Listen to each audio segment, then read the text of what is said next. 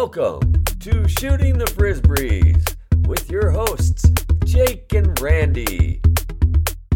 Discussing all things freestyle frisbee and whatever else that comes up. All right.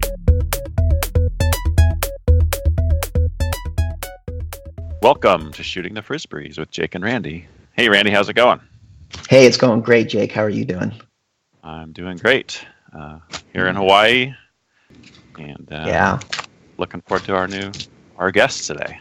Yeah, unbelievable that we have this opportunity to talk to these folks today. I mean, there are not enough words to describe sort of what they've given to the sport, who they are as people. Hall of Famers, legends, friends, incredible freestylers, and we have the Velasquez brothers here with us today. Welcome, Jens and Erwin. Unbelievable. Hey, guys. Hey, guys. Nice to be here.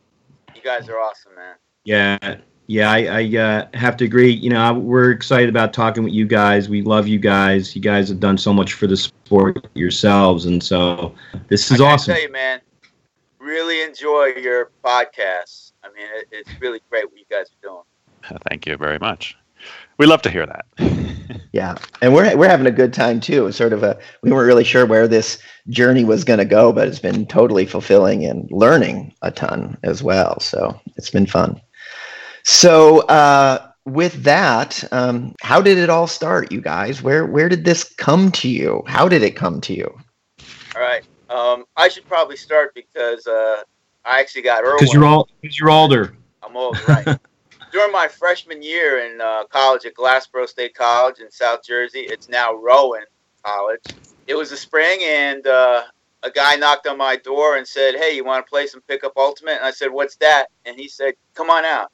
So I went out there, and I think there was about 10 or 12 guys, and we played some pickup ultimate. I can't ever remember throwing a frisbee before in my life, and this was something pretty unique and new, and I had a lot of fun. You know, I knew this. I was on the first floor of my dorm, Malka Hall in Glassboro, and this guy was on the third floor. I was in one of his classes, and lo and behold, it turned out to be Kevin Igor Harper and his roommate, Bill Johnson, and those two guys are in the Ultimate Hall of Fame. You know, I had some good teachers. So really what happened after that, I went home. I was so excited about learning Ultimate. I went home and said, "Erwin, let's go out and get a master." That's what we were throwing, master frisbee. Went to Toys R Us, I believe, and I got him to start playing, and he got all his friends from high school to start playing Ultimate. And that's all we did, like the rest of the summer. Played Ultimate at night under the lights. So Ultimate was the first exposure, and then you got fired up, and you said, "Oh my God, Erwin, you got to check this out." Is that how it went down? Yeah, so basically, I'll take it from here, from my standpoint. Yeah, Jens came home from college. I remember because I was wrestling. I was in my wrestling mindset, you know, because I played football, wrestled, and played baseball for years, 3 seasons every year, and summer ball too, and so forth. So why not add another sport, right? Jens came home, and I remember there was snow on the ground, and he said, let's go outside. And we played on the side. We lived on a dead end, and we went on the side street, and he started playing catch with me. First of all, he could throw it accurately, you know. He threw it straight, and it came right to me, whether it was overhand wrist flip, backhand, and sidearm. I'm like, what? How is he doing this? He looked like a magician to me, you know. And then he threw a skip shot, you know, like a right backhand skip shot, right curve into the road, and it came right up to me. I'm like, this is crazy. How is he doing this? And so that's what started it. And we started playing catch, and he started teaching me, you know, how to throw different throws. And then I, in turn, got a lot of my high school buddies into it. And that's how it all started. And then, Jens, why don't you tell what was the first organized Frisbee event that we went to? So I just to add to what Erwin said, I need to say something about skip shots, man. I coach Ultimate now, and I tell all my players, I'll give you this disc, but don't you ever play on pavement. I tell them, don't ruin your disc. So I never throw skip shots on pavement anymore. Anyway, getting back to what Erwin was saying. So that summer we played Ultimate, and then I went back to school, played Ultimate at college. We had a team, but we really weren't competing. And we're going back to 1975. I'm going to take a few minutes to try to draw a picture here on how it was back then. But you guys are familiar with Sports Illustrated. I mean, at one time, Sports Illustrated was the magazine. Even if you didn't get a subscription, if you were in sports, you read it. You either read it at home or your friends at the dentist's office, at the doctor's office, or you read it at the newsstand. It was a big deal. In February, I believe, of that year, Victor Malafronte and John Kirkland had an 8-page spread in Sports Illustrated on their tour with the Harlem Globetrotters. Sports Illustrated came out with this article, 8 pages on Victor and John. I mean, it was amazing. Just a few months later, before school ended, Igor told me, "Hey, Jens, Octad is going to come to New Brunswick. It's a big 8-event tournament, and Victor and John are going to be there. Ed Hedrick, guys from the Midwest, everybody who's anybody is going to be at this tournament." So I told Erwin, and we went. We went as spectators, and let me tell you, to see Victor and John there at the Octad, it was just like the first time I went to Yankee Stadium, and I had been watching. I don't know how old I was, 10, 11. When the first time I went to Yankee Stadium, I had been watching the Yankees on black and white television. You go into the turn, you go through the turnstiles, you go into the tunnel, see the field, and this beautiful green grass is there. That's what it was like to go to Octad and see. I saw Mickey Mantle, all the other great Yankees, and you go to Octad and you see these guys jump off of Sports Illustrated pages onto, Johnson Park, Octad. It really, really did have a big impact. I mean, you see these guys in Sports Illustrated, and now you're actually throw it, John or Victor, but we were watching them and we were playing on the same field. Do you remember that, Erwin? Yeah, you're talking about when we first saw it in '75, right? Exactly. Erwin is 16 at this point. I'm 19. And to put more perspective from my mindset, I definitely share the same exuberance. What Jen's just expressed about seeing everybody, like, not only Kirkland and Malafronte, but Kerry Colmar was there, Peter Blurm, and everybody who was anybody at that time that, you could read in the IFA newsletters or different things. Stork was there, Dr. I. And also I got to see Ken Westerfield and, the Canadian crew. And I actually followed Ken Westerfield's golfing round through 18 holes. And I was like a little puppy dog, because when he threw, it was magnificent. It was like, and then I got to see Victor throw the sidearm, the two great sidearms of all time. And it was amazing, to see shots go around the tree, with light plastic, like 80 yards away. It was just phenomenal. And then, not only that, but of all the people, Ken definitely made an impression on me because he was like so humble and so, with the Ken Westerfield character that he had, he was so aloof, yet he would go out there and just blow you away with what he could do, And that was 1975 in Octad in April. And that's what really did it for us. And then a couple months later, our family, or my mom and dad, and went on a vacation to Peru. And Jens thought ahead, and he had Whammo send a box out to Peru waiting for us so that we could, while we're there for 3.5 months, we could then practice what we saw while we're in Peru. And Jens, you could take it from there.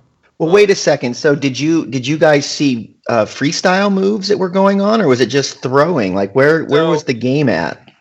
One of the great things about 1975, 76, 77, 78 was like if you went to a tournament, the North American Series format didn't start till the following year in 1976. But in 1975, that's, at the end in, I think, Jersey Jam, that's when, in October, that's when the nail delay was pretty much, everybody then knew about the nail delay. But there was tipping, there was, a lot of trick throws, trick catches. In 1975, I believe, was the first time that Ken Westerfield and his partner Jim Kenner and some other guys, but mostly Irv Kalb and Stork came up with cooperative moves, where they actually came together and did a co-op. Because up until then, it was really just throwing catch back and forth, that kind of thing, tipping. Like one of the things that Stork and Dr. I were great at was just coming up with a bunch of different new things. I don't know if you knew, but one of their slogans was the doctor operates and the Stork delivers. I never heard that. I like it. 1975. There was a World Championships in 1975, but Jens and I, we were oblivious to that because we went on a trip to Peru. Oh yeah. So Erwin mentioned Ed Hedrick was there, but I didn't talk to him. I was just like, who was I? I was just like a punk kid, like watching the tournament with all these superstars. And Joe Cahill, everybody was there. It was amazing. And he was there, and I'm thinking, this guy, it's funny because he was 52 at the time or 51. I'm thinking, who is this old guy? Look at me now playing. But it was crazy. It was crazy. And he's out there. He's like an executive of Wham-O, and he's throwing plastic. It was really hard to really wrap my brain around it. But like I'm saying, I'm thinking to myself, man, there's something to this. People from the Midwest, people from Canada, from Rochester, from California, all coming to New Jersey to a tournament. It was crazy. And so getting back to to Wham-O and getting the discs for Peru, I did write a kind of not a naughty letter, but kind of like and I said something like, you executive types, you should be like getting together with the grassroots players, giving them this and help to promote the sport and stuff like that. Really, the whole bottom line was I wanted a free case of discs to go to take a Peru. So anyway, the disc never came. And a few days before, Erwin and I went to Toys R Us. Erwin probably doesn't remember this. And we bought I don't know how many discs, 20, 30 discs. And none of them were masters. They were all like Super Pros, Moonlighters. Moonlighters, yeah. Yeah, and we took them to Peru. We took 30 discs to Peru because the discs from Wham-O didn't come. What Erwin said that the discs came, they did come, but they didn't come till after we came home from Peru. And there was a box sitting in our living room. It was pretty cool. Yeah, like Erwin said, we missed out on that season, and we were gone for the whole summer in Peru. But man, that tournament, we just almost lived, ate, and breathed Frisbee from then on. So did you start developing your kind of style in Peru? Erwin, why don't you take that? So here's what happened. We had a ton of family there. So they were invited us all different areas of Peru, and wherever we went, we took our bags of Frisbees with us. And we not only took bags of Frisbees with us, but we took the memory of that 1975 Octad. And we tried to duplicate Westerfield's tip, his kick tip, Chow, whatever he did, Jose and Chow, whatever Marini and Dougie did, and Kirkland and Dr. Rye and Stork and Kerry.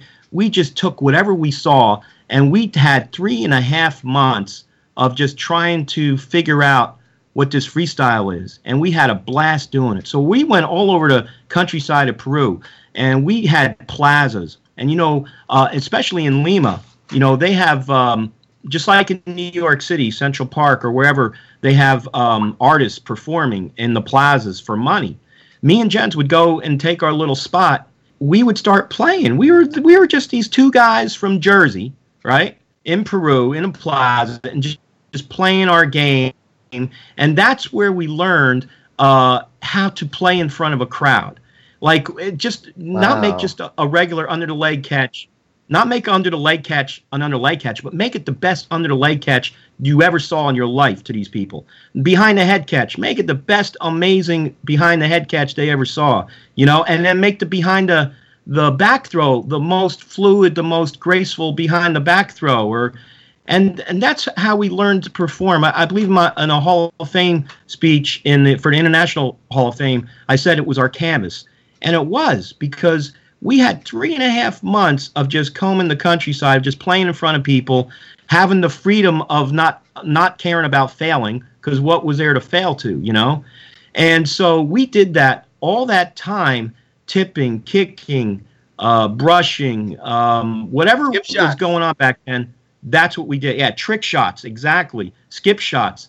And when we came back, we were like, man, we missed 1975 World. What was we were gone from the U.S. for three and a half months. We came back and found out there was Pepsi commercial and so much stuff going on. Me and Jens were like, man, we missed out big time, you know. But in a way, you didn't miss out. You ended up developing this whole performance style without having to worry about competing. You guys were just having fun. You weren't right. You're right. You're right, Randy. One of the things that developed also without us really realizing it was our play together. You know, I didn't have to talk to him. We knew we played so much together that we could just read each other's minds on what's next or what we're going to do or what works and this and that. And that just happened. Repetition, constantly playing. Yeah. Wow, that is so awesome. What like you say, what a blessing and a gift that you didn't even know was happening. But getting back to that, we had missed going to the WFC because we were in Peru, and we felt like, oh man, we blew it. We didn't go, you know, because Igor and Don Sauce Kane, all these guys from New Jersey went. We felt like we missed out. Yeah, by the way, when we came back from Peru, there was a big box of Frisbees in my living room that had been delivered while we were in Peru, and a bunch of Frisbees in there. So with a letter from Ed Hedrick. So that was cool. But one other thing I wanted to say that Erwin reminded me of, back in Octad 75, it truly was an amazing experience. And to see, again, I can't say this enough, to see Victor and Ken Westerfield throw their sidearms. I had never seen anything like that before. And to see that for the first time, it's like, wow. It was almost like it was surreal to see those little CPI All-Stars. It was just, it blows your mind how those guys can throw, both of them. I want to add, too, like the first time I met John Kirkland. So Erwin and I are throwing back and forth. We're not competing. We're just playing there, right? Just, you know, it was like a mecca of Frisbee at that time. All these guys, you know, coming to Johnson Park, New Jersey, playing Frisbee. And we're just into it. We're just throwing back and forth. You know, I don't even know what we did. Trick throws, trick catches, tips. You know, there was no delaying at that point. And so we do a lot of fake throws and come up, you know, and we both had martial arts background. So we added that to it. So I'm throwing this fake backhand, forehand throw with a follow through backhand. Right. And guess who sees me do that? None other than John Kirkland. And his first words to me was, "Young man, let me see that again." Right. And he had really, really long hair back then. I think in Sports Illustrated, they called him a wandering desert prophet, which he looked like. Wow. So you guys come back from Peru. You guys are figuring out your throws, and you're kind of getting this performance set under you. And so you come back and you go to a tournament. Was it a freestyle tournament? Like what were the next steps? Exactly 1 year later from the time we saw a freestyle tournament first time. So now in 1976, April 1976, for the Octad, Jens and I, for the first time, get freestyle to get in front of the freestyle community. And that was what started all, that tournament for us, because we wound up taking second to that tournament. Second to all these ridiculous legends, you know, that we looked up to and were just blown away. And Jens and I, you know, we came out of nowhere. And we wound up taking second to, was it Dave and Doug? Yeah. Yeah, and so that, we took a look at ourselves, oh my God, you know, we took second at the 1976 Octad, where people from the West Coast, from Canada, everybody came, and it was our first freestyle tournament. That was April, and then 4 months later, we were world champions. We were world freestyle champs at the Rose Bowl. Wow, that's amazing. 1 year after they see freestyle, they go to Peru, hone their skills, and then become Rose Bowl champs. I mean, what an incredible story. Yeah, I love how they spent so much time traveling in Peru and really use the audience to give them feedback on how to play. Like, it's not just a leg over, it's the best leg over that I possibly can do. That's really a great mentality. Yeah, exactly. And it really, came through in how they performed, even not just their first time at the Rose Bowl, but for decades later. I mean, just amazing. Yeah, definitely. Well, it's great to hear from those guys. Well, everyone out there, thanks for your support that you've given us so far. And if you want to continue to support us, buy a T-shirt or continue to donate. And we just encourage you to become a guru today. Yes, thank you. It really helps us out. All right, Jake, I guess we'll talk to you next time. Yep, I look forward to it.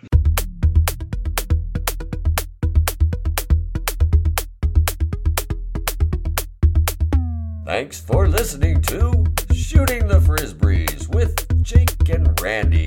To contact us or for more info, check us out at frisbeeguru.com.